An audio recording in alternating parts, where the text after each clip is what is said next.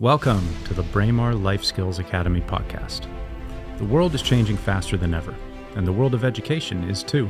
Advances in psychology, biology, and a whole range of other fields have opened up new lines of thought about the purpose of school and how it can best serve a new generation of students. Join me on the Braemar Life Skills Academy podcast every week to explore these new ideas.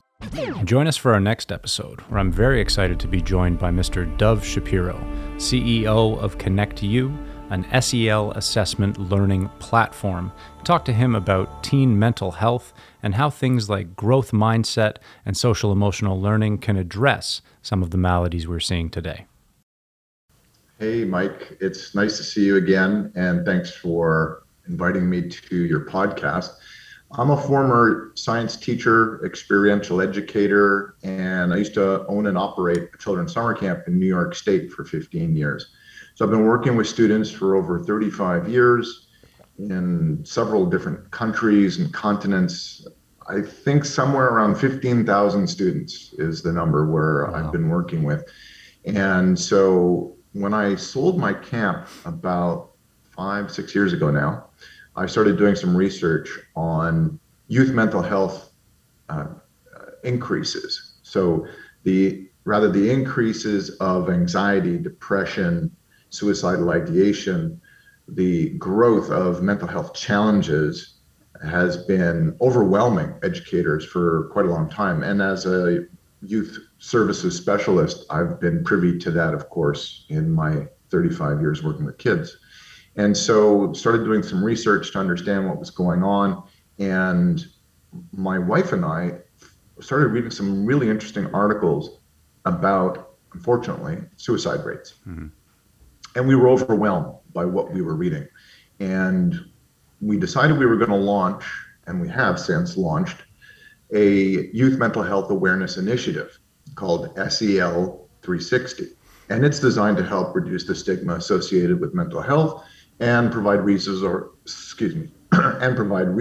and support for adolescents and their families who are struggling with mental health problems.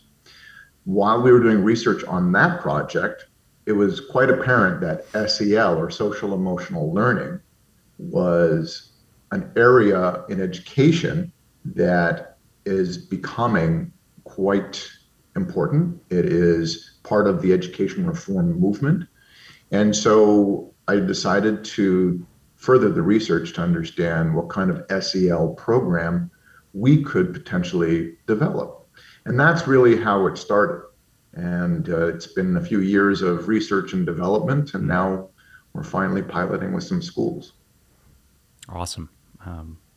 We couldn't be more thankful as educators for people like you who are asking these huge questions in this particular moment, because though we assume that these problems have always been present, and the availability of improvement in mental health and upregulating the types of mechanisms that improve your social emotional learning, it seems, I think, for all involved that in the last perhaps even 5 to 10 years, these issues, we talk about depression, anxiety, suicidal ideation, etc., have become so much more prevalent.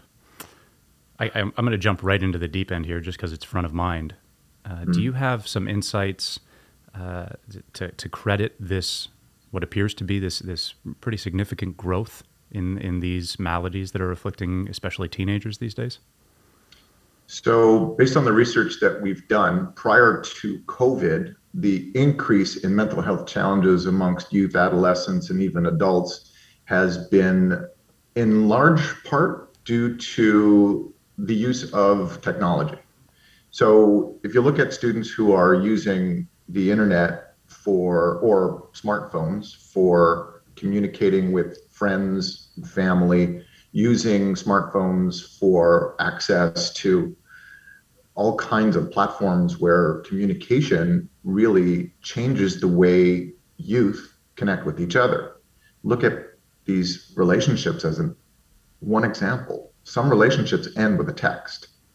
Some youth rarely ever speak with their friends. They text with their friends, or they use various applications that will allow the individual to post something perhaps inappropriate or hurtful and then that post may be removed automatically through the system. So there's all these platforms that students are using that are changing the way that they interact with each other on so many different levels. And then factor in the fact that the amount of play is really changing. Students aren't getting out on their bikes and their skateboards and their rollerblades and going to parks and playing in fields or in schoolyards as they used to when perhaps you and I grew up. We didn't have the technology in our hands that these companies have built. And so as a result, there's been a lack of social skills development and interpersonal skills development. And the soft skills that youth need in order to not only survive, but to be comfortable in their own skin. So we've seen that change in youth development, in their soft skills development over a period of time in the last couple of decades, and now completely exacerbated by the COVID pandemic. Yeah. That's what the research is showing us. It's a sad reality and impactful that in the course of the episodes that we've done so far, this topic of the problematics of especially social media and smartphones, that easy access to social media, has come up probably with 3 or 4 different guests as the primary threat to those soft skills and to the situatedness of a student at any given moment, and teenage students in their lives. Funny enough, our most recent podcast featured 3 students from Germany who very quickly spent about half an hour talking about the difference in the availability of unstructured play in their education beginnings, especially in their primary school, their Hauptschule. I'm sure I'm mispronouncing that. And then what they experienced here, which is when they play, it's so much more structured. And this was something that they were very, very thankful to have grown up with, that type of unstructured play, face-to-face, facing failure and challenge, recognizing the value of compromise, understanding how to design rules that include an empathetic value set at their foundation, recognizing that the way to win a game is to be invited back to play the game again with the friends the next day and not necessarily to trounce everyone at this game that you've invented. All of that, I think it's fairly easy to see the correlation between the skills developed in that setting and the types of skills that all the way through high school, university, and then into the job market are being required of successful people. I'd like to unpack, just for my own curiosity and for clarity, the connection between ConnectU's SEL assessments and the CASEL Foundation. That's CASEL. CASEL was something that I was peripherally aware of through the early years of my teaching career, and it's something that my dad actually introduced me to. Dad was a spec ed consultant in Waterloo region for about 30 years, and I always kind of paid lip service to the notions they described. They focus especially on 5 core competencies. I know you're aware of all this stuff, but just for the listeners, they really, really emphasize the development of self-awareness, self-management, awareness of others, relationships, and finally, responsible decision-making. And they do all they can to give educators the tools to encourage those core competencies in their classroom. Obviously, when you're talking about the growth in poor mental health outcomes since the advent of social media, and you focus on the radical shift in the type of relationships that our students are having and the connections there, it's not difficult to see the value of an organization like CASEL, who is really, really digging into not just the perceived subjective value of relationships, which I think we would all agree are quite important to our lives, but also the neurobiology, right? The data in specific outcomes for things like self-awareness, awareness of others' relationships, etc. So how has that SEL focus played a role in the development of ConnectU? How has CASEL informed ConnectU's programming? And then in what ways do you perhaps diverge, improve on, or otherwise approach SEL learning? So it's ironic that you asked the question about Castle because they were and still are a very influential aspect to the development of the ConnectU program. And I've had several meetings with Castle prior to actually entering the D phase of R&D.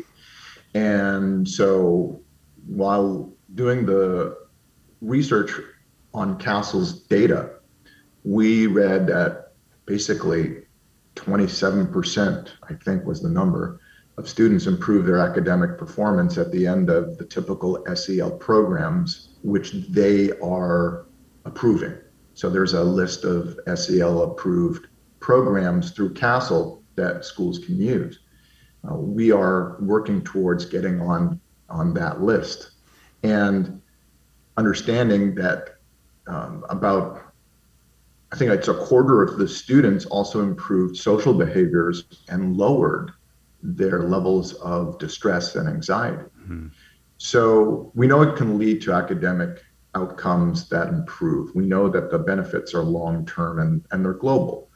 And it's a wise financial investment for anyone or any educator to embark in, an SEL program. So the long story short is because of the research that they've done over decades and the stats that they put out, the meta-analysis, we realized that there's a lot to learn from. And so we aligned our program very carefully to ensure that we did actually match with those core 5 frameworks that you earlier described: responsible decision making, social awareness, et cetera, et cetera. And so when students go into our program, they first experience an assessment, and it's basically a questionnaire, and students respond by choosing an option on the Likert scale, so between very untrue of me to very true of me. And once they've responded, stakeholders like principals, teachers, educators, and yourself can learn very quickly which students might be more susceptible to mental health problems, one, and where we can provide more intentional support for those students. And then the intervention is very well aligned with the Castle frameworks of SEL because students are creating goals, both academic and personal goals, which really encourage them to be a little bit more social in their approach to goal setting. Mm-hmm. They're working with a goal buddy, they're working with teachers, they're working potentially with each other, depending on the types of goal that they're working on. Maybe a community-minded goal, as an example, gives them the opportunity to, do some community service work, which is getting them out of their comfort zone and getting them to interact with others on a social level. And so, to go back to your question, we were really careful about how we designed this program so that we were aligning with those core frameworks to ensure that the students are going through an experience or an intervention in this case that would help to develop those soft skills that Castle is so adamant about and that are clearly lacking in today's youth. There's so much to unpack there, and I do want to spend a good amount of time today talking specifically about how ConnectU works and what we're seeing in terms of its results in the lives of the students who participate. Before we do, though, it's important to recognize that the past couple of years have played a unique role in how mental health outcomes have changed for youth and how we as educators have approached education. We have been forced to radically rethink our approaches as we go into things like blended and hybrid and asynchronous learning, and not that many of us are particularly pleased with it, but that as technology becomes so much more prevalent in the interactions between teacher and student over these past years, obviously with so many stay-at-home orders and mandates, and even the kids sitting in classrooms distanced from one another. We've had to rely on technology, even as we recognize that technology is playing a pretty fundamental role in negative outcomes in terms of mental health. Part of my role involves receiving a ton of emails from newly developed or in progress developing what I call ed tech or education technology, software and entrepreneurs. And this space, to my eyes, has just exploded in the past few years. I first became aware of ConnectU and first met yourself in a webinar that you co-hosted with a gentleman named, I believe, Dr. Bruce Hayes, working with in a very, very similar role with Vital Insight, doing more big data analysis and working more on the administrative side of things, whereas you're working with students.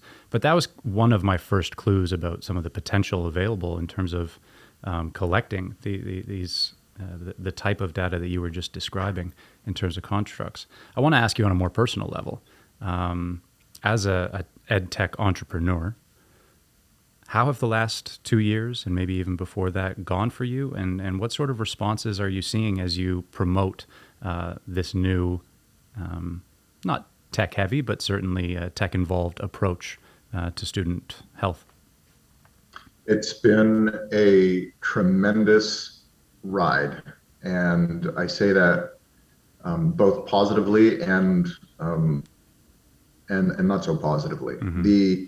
The industry is growing substantially. I think they say ed tech is growing at a CAGR of 18%, and it's in the billions. And in North America, because SEL has been so heavily promoted in the education reform movements, both in Canada and in the US, and there's so much more funding for these programs than ever before. And as a result, there's more entrepreneurial projects and ed tech companies that are popping up everywhere, inundating educators as well with, all the different types of software and apps and SEL type programs. It's a good word for it. So it's been... I have felt. Sorry? It's a good word for it. I have felt inundated with options, and it can be difficult to parse the high quality such as yours from the more perspective. I agree. It's like, but it's also in many ways, Mike, like other industries are also struggling. Mm-hmm. They're to connect with people when the live in-person conferences and workshops and events where vendors come out and talk to educators and show them what they're doing and wow them and hopefully, close some deals or generate interest at least to follow up. Now we're relying on technology strictly until these conferences start opening up, and they have been slowly. And so as we rely on these, on Zoom meetings and on webinars and mass emails and tons of phone calls. Mm-hmm. It's been a very challenging time to connect with educators. One, educators prior to COVID were already overwhelmed, and educators work very, very hard, and they are frontline workers in my eyes. And they're in the trenches, they're working with kids, and leading up to the crisis, students were already challenging to connect with. And I mean, really understand what their individual personality and their passions are all about, because teachers have so much that they're responsible for. So now there's classroom management issues that are greater than they've ever experienced. There's more mental health issues. There are more problems going on at the home. And some of that, unfortunately, students take to the classroom. So a lot of teachers are telling me, not only do I have to teach math and geography and science and biology, but now I have to be somewhat of a therapist mm-hmm. to some of my students. That's right. And they're not trained for this for the most part. And they have mental health care practitioners in the schools, and they're bringing in more, which is great. It's wonderful. Yeah. But getting back to your question, it's been really challenging for not just myself. My colleagues in the industry are sharing the very similar kind of sentiment, that it's just been really tough to connect with those who would be interested and who could really benefit from programs like this. And so if you're when you rely on technology and a website and webinars and everything else to differentiate you from others, it becomes a little overwhelming for people because there's too much information. Yeah. And so, I always recommend to anyone that if you really want to find a program, pick 5 or 6 that you've heard about or you read about, and meet with the director or the owner or the CEO, do a demo.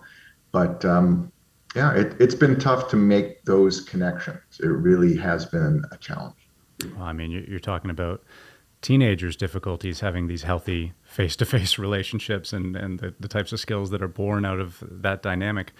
You really do notice its absence in the past few years. Like sometimes I feel like I'm sitting in a panopticon when I'm in my office, and obviously I have all these digital connections extending every direction, but it can be quite alienating. And Yeah. as appreciative as I am for relationships like the one that I formed with you and I have had at this point dozens of conversations. I've gotten to know each other not just as professionals but as people. But I have never shook your hand. I've never stood next to you and met you. I don't know how tall you are, for example. 5'8", 170 pounds. Very stocky. Okay, important information going out to the listeners there. I mean, I heard you say, I think I learned something about you today. You said 35 years in education. Yeah. And my immediate thought was, holy smokes, did this guy start teaching when he was like 10 years old or something? Because in our relationship, which has been entirely digital, I've put you in your early 40s maybe. You're obviously a man who takes very good care of himself. But there's I'm 53. Yeah, that's remarkable. I never would have guessed that. Thank you. Well, let me just go off on a little bit of a tangent there because as you just described, you've spent the past couple of years developing this company and this idea, largely in absence of those physical contacts and those in-person relationships. And yet every one of my interactions with you has been positive, affirming, encouraging, and as caused evolution in my approach. You have remained remarkably positive in almost all of our interactions. How are you keeping yourself healthy and well and motivated and positive during this time? I would have to contribute most of it to my wife, who is the absolute love of my life. She's a naturopathic doctor and an Ayurvedic practitioner. Ayurveda, for those who may not know, is one of the oldest forms of medicine around the world. And so she's got just a great approach to life, and together we make a great team. I'm very physically active as well. I'm very young at heart. And so, and what really motivates me, Mike, and I think to be 100% transparent here, is not the money behind the business. It's the impact that what we do can help change and help improve the well-being of students, because SEL is shown to reduce anxiety, develop confidence, develop resilience, and improve well-being. And that's what gets my juices going. That's what motivates me. As a former educator, I could work with students, in class. As a former camp director, I would work with my campers sometimes one-on-one. I would teach them an activity. I would teach them water skiing or go rock climbing with them, or talk to them about what's going on in their lives. If they were homesick, take care of them. If they were physically ill, take care of them. So, I always wanted to be a leader for youth, an advocate for youth. And so what we do now really helps students on a global level based on schools that use our program around the world. And so that's what really gets me going, knowing that what we do can make a positive impact for youth. I love it. And I hope that I can say the same, and that I can have the impact that you have had and are continuing to have in the future. I love the idea of expanding what I might call concentric spheres of influence. And when we talk about getting a young person to a stage where they are resilient, anti-fragile, self-aware, recognizing in their lives the importance of relationships and have built those support networks around them. We're talking about, to use a hackneyed metaphor, the seed, and the seed starts self-contained, and then depending on the quality of the soil around it, let's say the community around it, the support system around it, it can grow into something that then begins to provide for the entire ecosystem around it. I think when we ask what is education for, that answer needs to be given more often, that we're trying to create people who are going to continue to expand their concentric spheres of positive influence in exactly the way that you've just described, right? You've taken care of yourself. Sorry, go ahead. Yeah, sorry to cut you off. And that, in fact, mirrors what SEL is really all about. Social emotional learning is designed, in part, to be integrated not just in the classroom. It's designed to be integrated throughout the school culture. It's also most beneficial when it's integrated into the home in some aspect and the community. And that 360-degree approach is really how SEL makes the greatest impact, short term and long term. At least that's what the research shows. You look at the meta-analysis on this data, and it's just incredible how impactful these programs can be. Yeah. And that's really what is going to help those students build the life learning skills that they need when they enter the world of searching for jobs and working in large groups or working in teams. Yeah. For sure. I mean, in a world where we're hearing so often now that the major business sectors are looking for those collaborative, creative, critical thinking skills. I often hear those 3 C's. SEL seems specially aimed at creating young people, not just who are going to possess that as they leave high school, but who are going to continue to dynamically add to those skills and really become these, not just lifelong learners, but full people who have that influence on the community. And prior to entering the job market, if we take a step back, now look at the college admissions. College admissions counselors, from those that I speak with, and I speak to a lot of them, they tell me that they are looking for a different kind of education resume than ever before. They no longer, in part, look solely at the GPA. They're not just looking at the grades. They're looking for a really well-balanced resume before approving or accepting a student who's graduated high school.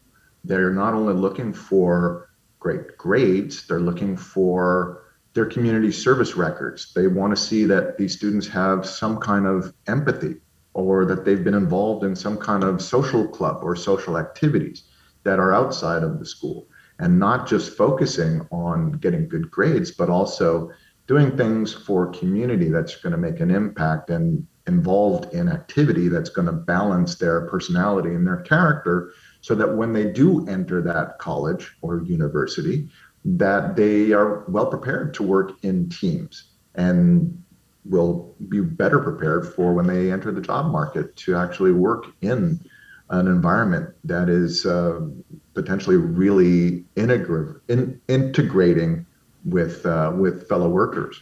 Yeah. If you're just doing something on your own, that's one thing, but more often than not, we're working in teams, and it's really essential for us to have those social skills, interpersonal skills, and confidence, and the resilience to work together and overcome whatever those challenges are. And I think school administrators get that, which is why the admissions officers are now looking at things that are not just focusing on GPA. Yeah. You hit the nail on the head. But the thing that really, really excites me every day when I come into work is that I feel like I'm in an education environment and just an era in education where the definition of success is in the process of just blowing up, just expanding dramatically in all directions. And that we have so many more routes, so many more terms, so many more resources with which to encourage growth in students. Whereas perhaps in the past, the definition of success was so narrow that we had a few tools at our disposal to get a student to that one definition, right? At Braemar, we've really in the past couple of years put as much of our energy and our efforts into emphasizing community engagement, especially, as possible. We're thankful that the Ontario Ministry of Education requires 40 hours or 10 hours per year of community involvement from all students in an Ontario high school, and they won't receive a diploma without that. So we're kind of given the stick in the carrot and stick motivation dynamic, or we're given the push motivation. But what we've found, certainly what I've experienced in the past couple of years working with these students at the various community organizations that host our volunteers, is that the pull motivations, the carrot, is so much more powerful as soon as they've had that one experience, giving their time, usually with their friends, hopefully in an organization that is observable, that's directly observable in the immediate community. That first time, they get that feeling. That feeling that comes after an empathetic act or after an act of service for another. And these students so quickly become the engine of our volunteer programs and our student clubs, right? Literally tomorrow, we're taking our end of year student leader camp retreat. We're taking 25 of our students up to the beautiful Muskokas for 3 days. And they are told explicitly, this is in recognition not just of the responsibilities you've taken in the classroom, your academic success, but equally your volunteer involvement, your contributions to the positive culture of our school, right? Have you reached out to a student from another ethnicity and made them feel comfortable here, right? Have you gone out of your way to be a group leader in the classroom? Have you identified a need in our community that we might be able to address? And there, you see it in their faces, you see it in their grades, you see it in their energy levels as they go through the hallways. This type of expansive definition of success frees them to access a greater authenticity. And that's why I got so excited when I heard about ConnectU. That's why it's been such a pleasure working with you and seeing it begin to work in the lives of our students. Because I was a teacher in the before times, in the before COVID times, for 5 years, and some of these tools weren't readily available. And when they were, again, it was mostly push motivation. It was mostly the stick. But that is happily, I think, changing very, very quickly, thanks in no small part to people like you. That's great to hear. Sure. Thank you. I want to talk specifically about ConnectU. We've been, I believe, one of the first schools to integrate ConnectU into our extracurricular programming. I won't say too much about how we've been using it. We've had it for 3 terms here at Braemar, so we've had 3 cohorts move through. We're just about to do our end-of-year SEL assessment for our students. But can you talk us through what the average ConnectU program looks like over the course of a semester or even over the course of a year in any given school?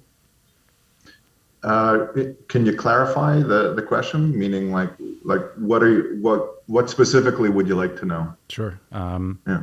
I'm an educator who's interested in expanding social emotional learning in my school. I have a bit of contact. Maybe I've read an essay or a Castle article, or maybe I've seen a webinar advertised by Shapiro. And so you and I make contact. We bring the ConnectU program in, and a cohort of my students will go through the 2 elements of the ConnectU program, one being a full social emotional learning assessment, which will result in a number of constructs. And I'm going to throw an example of those constructs up on the Zoom screen in just a minute. And then following that assessment, these students will move into a 6-part CU SMART lesson series focused on SMART, S-M-A-R-T, planning. Can you just dig into the details of the SEL assessment and then talk a bit about that 6-part series? Sure. So thanks for clarifying. Sure. The program starts with the assessment, which is actually a proprietary psychometric tool, which is designed to do assessment on 13 constructs or character traits. So a psychometric tool is just a fancy word for an assessment or a survey. And so once students respond to the questions for the assessment, the stakeholders, such as yourself and principals, can see the levels of creativity, cross-cultural proficiency, empathy, confidence, etc., through the data that Mike is displaying right now. Mm-hmm. And just for clarity's purpose, I'm just going to roll through them really quickly. This would be an example of a single cohort's result from their first SEL assessment across the constructs that Dov was just describing. So I'll just show those off to the side, but please continue. Yeah. And so, once students have gone through this assessment, this becomes the start of a key performance indicator for the schools, which means when they take the assessment the second time, we see where there's growth and development or perhaps a decline in the individual constructs. And as well, it becomes a tool to identify students that could really benefit from more intentional learning, more supportive environments. So that's one of the two parts. Mm-hmm. The second is the intervention. So we teach students how to create and achieve goals. So according to goal theory, we know that students who create and achieve challenging academic and personal goals consistently throughout the year develop confidence and resilience and therefore improve their well-being. And that's the premise behind the ConnectU program. Mm-hmm. So students are introduced to an acronym to teach them how to create those goals. And it's called SMART, which means specific, measurable, achievable, relevant, and timely. And so our teachers use this blended learning solution, we call it, where they teach in part a classroom, which is about 45 minutes to an hour. And they use some 2D animated videos that we've produced in conjunction and at times other resource documents to support the curriculum that they're teaching. And at the end of the very first lesson, students start creating their goals in a web app where the data is housed and all of their goals and all of their action items. So there's accountability for the student or between the student and the teacher to create and achieve, and teachers can quickly monitor all of those goals and action items through their dashboard to determine where they may need to support a student who might be struggling. And then there is a buddy system, so it's called a goal buddy or accountability partner. Mm-hmm. And that's a second layer of accountability where when the student has a goal buddy who's 21 or older, they are accountable for all of their goals with their goal buddy. So accountability increases the opportunity to not only achieve your goals, but also to be influenced, to be creative with them, to be timely with them, and to challenge the individual students. Because you can always create very easy goals, but if you have accountability, hopefully that accountability partner, that teacher, is encouraging their students to choose goals that are a little bit more challenging for their student. And so that's the basic premise behind what the ConnectU program is really all about. Students go through this curriculum for 6 weeks, and then at the end of either the 6 weeks or their semester or their session, then they take their assessment for a second time. And then that's where we see where there's change, where there's hopefully growth mm-hmm. in the individual constructs that are measured, resilience, confidence, etc. Yeah. And that's a little bit about ConnectU. And we're so looking forward to our end of year SEL assessment coming up, because I already know phenomenologically, just through subjective observation of the students that I've had the pleasure of leading through this 6-week program a few times now this past year.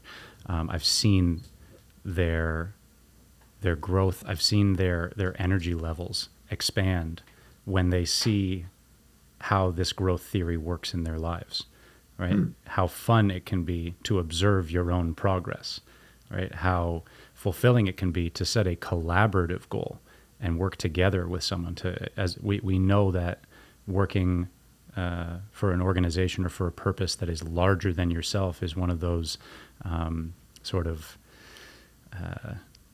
what do I want to call it? The treasures of the psychology realm. When we talk about happiness theory, we know that when a person gets to contribute to something larger than themselves, that's when they're at their absolute best in terms of the neurochemistry of happiness. And my students have been given the opportunity to do just that, right? It's a weird thing for me looking back that the only planning that was ever encouraged in my life as a student was that first day of school in grade 9, where they handed me my planner with all the advertisements for local restaurants and I'm supposed to write my homework down at the end of every class. There was no follow-up. There was no reflection. There was no real motivation, external motivation for me to use that planner. And then about 3.5 years later, we were made to go to a few university university seminars, and to plan our university life. That was it, right? Yeah. And now, again, having learned so much going through these CU Smart lessons with our cohorts of students, I'm now thinking that personal planning strategies, goal theory, of right ought to be a full course, a full field of study in education, because the benefits are expansive. And it is in some cases, by the way. So if we look at ministries of education, at least in North America and elsewhere, by the way, but primarily I've seen it in North America, at some point or another, depending on the grade level and the school district, or whether it's an international or an international baccalaureate or a private school, at some point students are required to learn how to create and achieve their academic and personal goals. And so the ConnectU program does align with that, that requirement or that standard, as we say. And so, yes, we completely agree. Students should be required to learn goal setting as soon as they get into high school, even middle school, even in elementary school. However, as we see it, it is much more prevalent in education beginning in the middle school grades. We don't see it as much in the elementary. Would be great to do an elementary version of the ConnectU program, by the way, but that's a long-term project, and I digress. But yes, we completely see it in the same way, you and I. And based on all the research, and there's numerous research papers done on goal theory and its effectiveness on academic performance and student growth, we know that students should be doing this more regularly, and it should be mandated, and it should be a standard for all grades. Yeah, it's so intuitive. I mean, even just looking at those constructs again and talking about those 3 C's that the business world especially is looking for in new employees. Accountability partners is something that maybe doesn't come natural to a lot of students, but is such an important way to develop not just relationships themselves, but an appreciation for how a trusting, close relationship can contribute positively to the personal development of an authentic self. Yeah, well said. We completely agree. And just to go back to your point about goal theory or teaching goal setting in classrooms, based on what we've read through Castle's research, they specifically detail that the core five core frameworks, which we discussed earlier, self-awareness skills, responsible decision-making, social awareness, etc. In order for that to happen, goal setting is a fundamental part of social emotional learning. And so it kind of boggles the mind when I see these SEL programs that come out that don't integrate goal setting in some capacity. And so that's something that we were very aware of. And one of the reasons why we designed the program the way that we did is because we know how important it is based on Castle's research and based on goal theory research. And so it makes perfect sense to the ConnectU program to deliver this product in this way. The learning outcomes really help our students to develop those soft skills that we are thriving to improve. Yeah, it's been interesting. As an educator, my interests have tended more and more towards this world of especially positive psychology, but really all psychology, cognitive behavioral, et cetera. And you see this space expanding, especially online, the YouTube community and the Instagram community dedicated to disseminating a lot of this information, which I think probably wasn't available to most educators even 15, 20 years ago. And there's a lot of buzzwords out there. There's maybe even some cliches that are beginning to form, but goal theory, positive psychology, stoicism, mindfulness, different frameworks for journal reflection, et cetera, are just invading, and in the most positive way, are infiltrating so many different aspects of the education life, because we're seeing how powerful it can be again, in the development of resilience and authenticity in students. One thing that really stood out to me and has become increasingly fascinating to me in the ConnectU CU SMART program is that these students design goals within, I believe it's 7 different, what we might call goal vectors or health vectors, including things, as you mentioned, community, financial, physical health, behavior, etc. And within each of those goal categories, they are encouraged to set as many progress markers as possible between their current state and the eventual achieved goal, which does have to have a sort of a finish line, a finish date. It has to be clear in their minds. But this obviously seems, first of all, like a very stoic exercise. It encourages a zooming out on one's life and sort of in the midst of the chaos of the day, a pulling away from your moment by moment emotions and a real assessment of what is good for me, what am I most naturally drawn to or talented at, what is going to be most helpful to the world around me, and then zooming back in and seeing what that might look like in the day-to-day life of a student. What's going on there? Why is it so helpful and motivating to see these progress markers? Why can't a student just say, I'm going to run a marathon June 2nd of 2023? So first of all, it's a great question. The ConnectU program is a metacognitive process, right? So thinking about thinking and giving time and building time into the program for reflection, both in class and with the goal buddy and student as well, so that a student can look back and think about what goal they've created and whether they should change or modify in some way their action items that will help them achieve those goals. We have to have a start and a finish line to every goal that we create, and we build action items to get us towards the completion and achievement of that goal. If we didn't have an end date, a finish line, we wouldn't know when we've actually achieved what we're setting out to do. So that's why goals have to be timely, part of the acronym: specific, measurable, achievable, relevant, and timely. So we know there's a start and there's a finish. And in order for us to achieve that goal, we need to figure out small steps of how to get there. And those are the action items. If we are late on completing an action item, so we've missed either you've missed the deadline or you didn't complete it, you couldn't complete it, then the metacognitive process is reflection. It's looking back and thinking, okay, if I didn't make or complete this action item on this particular date, why not? Was it because that the action item was unrealistic? Was I taking on too much? Did I need more time to complete that action item? Maybe the goal itself needs to be revisited. So there's points of reflection that are built into the program where students are looking back at what they've created, just like after you write a report in university or in high school. The next day, you're supposed to take a look at it and say, okay, should I make any changes before I submit it? Let me read through it one more time. And then, if I have to make edits, I'll make my edits and then I'll submit. It's the same thing with goal setting. So create a goal the next day, look at it one more time, and then decide, okay, this is good, or change it.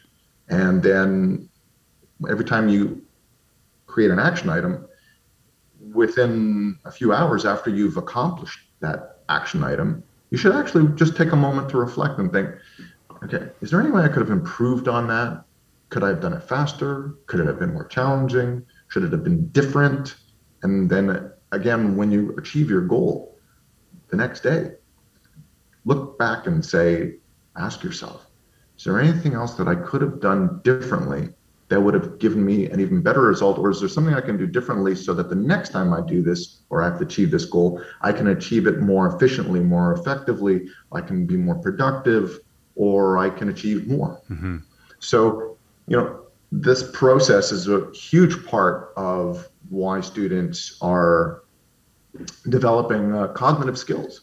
Going through this metacognitive process is how our students are, one, aligning themselves to ensure that there's a start and a finish, and where through that process, according to goal theory, Students will actually understand how they've reached the goal, or better understand how they've reached the goal and how they can improve on that the next time. It's a wonderful process for students to go through. It's not hard to understand why it's such a wonderful process, this metacognitive training. When you were talking there, I was thinking back on my own education experience, and I remember especially a single professor that I had in university, and I won't shout them out because I actually gained quite a bit from them in their classes, a wonderful lecturer. But this particular professor told us explicitly near the end of term, I will not be writing comments on your final essays or exams.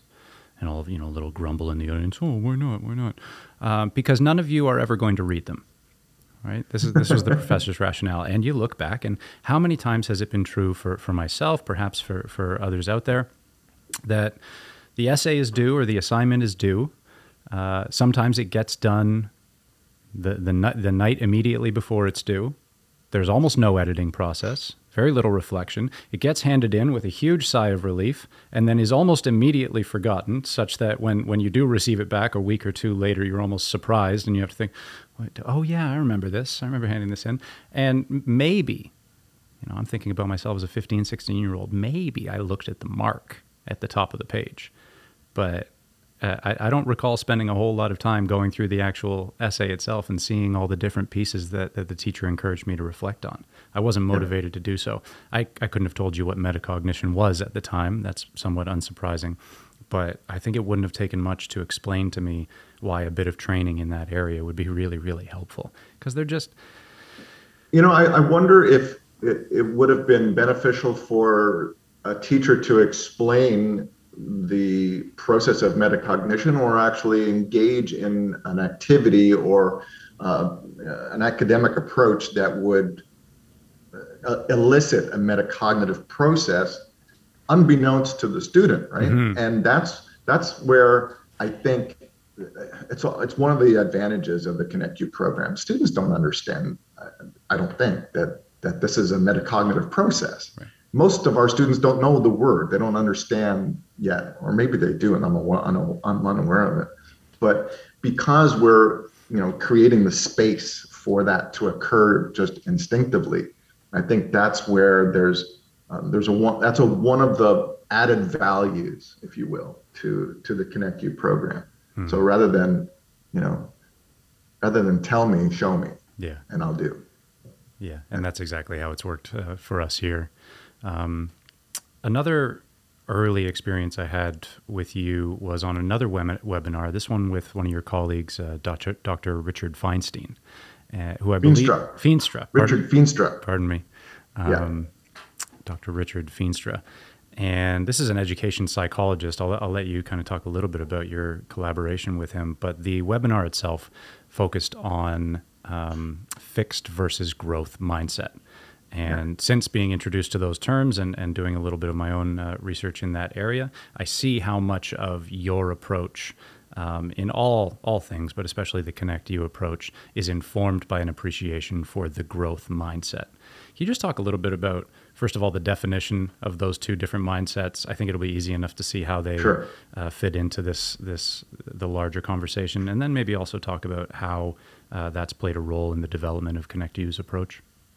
Absolutely. So during our research, we learned about Dr. Carol Dweck, who is a renowned psychologist, child psychologist, who coined the term growth mindset, or growth versus fixed mindset, and the power of what these mindsets can accomplish. So when we look at a fixed mindset, that being someone who believes that intrinsically certain traits are fixed, like your ability to perform an activity or a sport, or to learn, to grow your intelligence. Someone with a fixed mindset will believe that I'm born this way. This is the way it is. I'm not going to change. I'm not going to develop. I'm unable to increase my ability to, for example, shoot basketballs consistently at 3-pointers. I'm not going to be able to grow my intelligence. I'm never going to be smart enough. that's a fixed mindset, where the antithesis, the growth mindset, says the student or individual has the ability to grow their intelligence, to improve on any skills, and skills can be developed over time with patience and practice and consistency. And if we look at being open-minded or having a growth mindset to whatever those possibilities are, then the world is our oyster. And so that's, in a nutshell, what fixed versus growth mindset is about.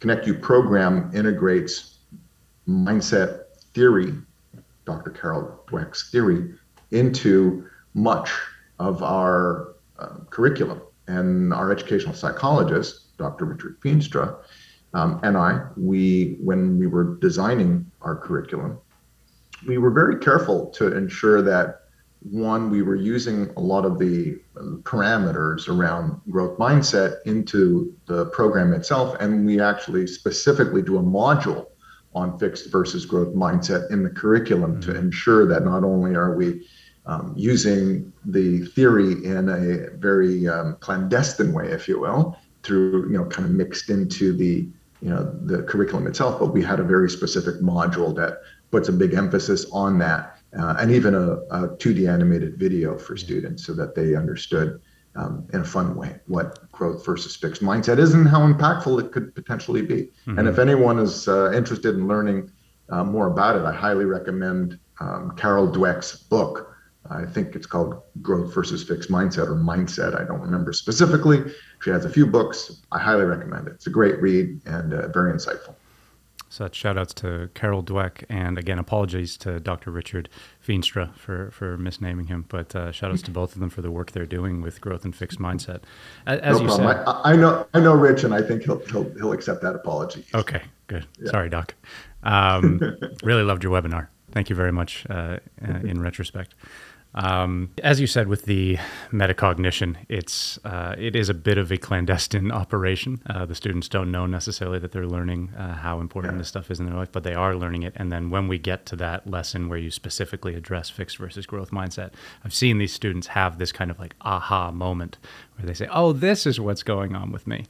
And it's important to recognize, I think, from sort of a high level ed psych perspective, that neurogenesis, the idea that the brain can continue to grow, that we can develop new neurons, new brain cells, and new connections between different areas of our brain is quite recent. You're referring to the neuroplasticity. Correct. Yeah. Neuroplasticity. So neuroplasticity exactly is that. It's like our brain is kind of like a muscle. It can grow, right? It can develop those pathways after repeat performances of whatever it is that we're doing. All of a sudden it becomes almost innate, right? And that's where so I give you an example. So it's interesting that you bring this up. So when I first learned about neuroplasticity and growth mindset, I took a piece of paper and a pen and I wrote out, I can write with my left hand, but I'm a righty.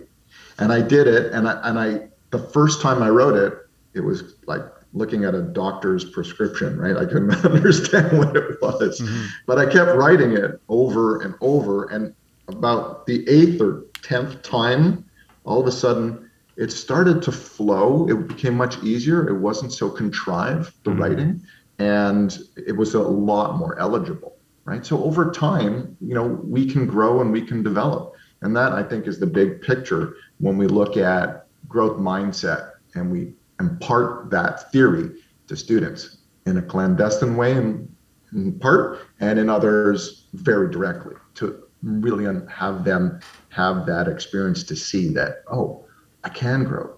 I don't have to be a fixed mindset individual. I can be a growth mindset individual. Yeah, it's a choice. And scholarship and scientific discoveries around neuroplasticity are really quite recent. So again, another reason to be excited about our current moment in education is that you can kind of see how when our systems were in their developmental stages, kind of late industrial revolution, 100 plus years ago, a lot of the underlying assumptions were that intelligence and abilities and talents are largely fixed. and that there are some people who are good at some things and some people who have a high IQ, for example, and others who just don't. And so we had these very rigid assessment standards to discover exactly where you are fixed in these different areas. You adopt a growth mindset, or a growth mindset approach to education, and you stop paying so much attention to results. You start paying attention to processes, and you start rewarding students not for their end product, but for the process that saw them got there. Recognizing that they're all starting in different places, but that the most important thing that student can develop is an appreciation and a confidence in their own neuroplasticity. And then so now you're talking about, sorry to cut you off, Mike, now you're talking about the power of praise. Mm-hmm. Right? So we praise students for their effort, not the outcome, because we want to be able to empower our students to know that their work is recognized, their work has value, right? So what we're doing as educators now is we're praising our students for all the back end time that students are putting into whatever the project is, or whatever they're studying, or whatever they're writing, so that they can feel a sense of accomplishment, even if they got a D. All right, maybe you got a D or a C or whatever, a 60% on your paper or on your exam or on your quiz, on your test. But if we can acknowledge the effort that went into that, we encourage our students to think, okay, I didn't do it yet, but I can. That's also called the power of yet. So, you bring this up, and I think it's really important for families and for parents and teachers, educators, to understand the importance of praise, and how if we're consistent about it, if we're praising our students, our children, for the effort that they're putting forward rather than how it all ended up, then we're really encouraging that growth mindset and giving them more opportunity to see for themselves that they have the potential. Yeah. We can't say this stuff loud enough, and we hope that there are parents and educators out there who take this as an encouragement to really begin putting a lot more of your focus on the as you say, the back end stuff, the process stuff, because your intellectual life does not end at 20 or 25, right? You don't just get those years of school and then whatever you are, right? Life is very long in many cases. And if you can develop an appreciation for your process, if you can witness neuroplasticity taking place in your own life and see those gradual improvements in writing with your left hand, or being socially competent and confident, right? Being able to go into a business meeting and deliver a speech without having to go through an anxiety circus ahead of time, and recognizing how fundamental things like good sleep, good food, good exercise, good friends, good community play such a massive role in the development of new gray matter, new ideas, new abilities in your mind. I mean, you're a wonderful example of that in your own personal life. Never stop learning. My late father, by the way, it's his birthday today. Happy birthday, Dad, wherever you are. Happy birthday. Always used to say that you should, seek adventure, but also seek to keep your brain active and never stop learning, because that's where there's so much opportunity that you may have never had before. My mom went back to school at 60 years old, I think. She got her degree in social work. Wow. There's a prime example of never stop learning. My father went back to school to McGill Music Department to study music. And as a result, very long story short, he ended up creating 26 different presentations on different music artists, groups like the Beatles and Frank Sinatra, and anyways, doesn't matter who it was. But these presentations were done on cruise ships all around the world.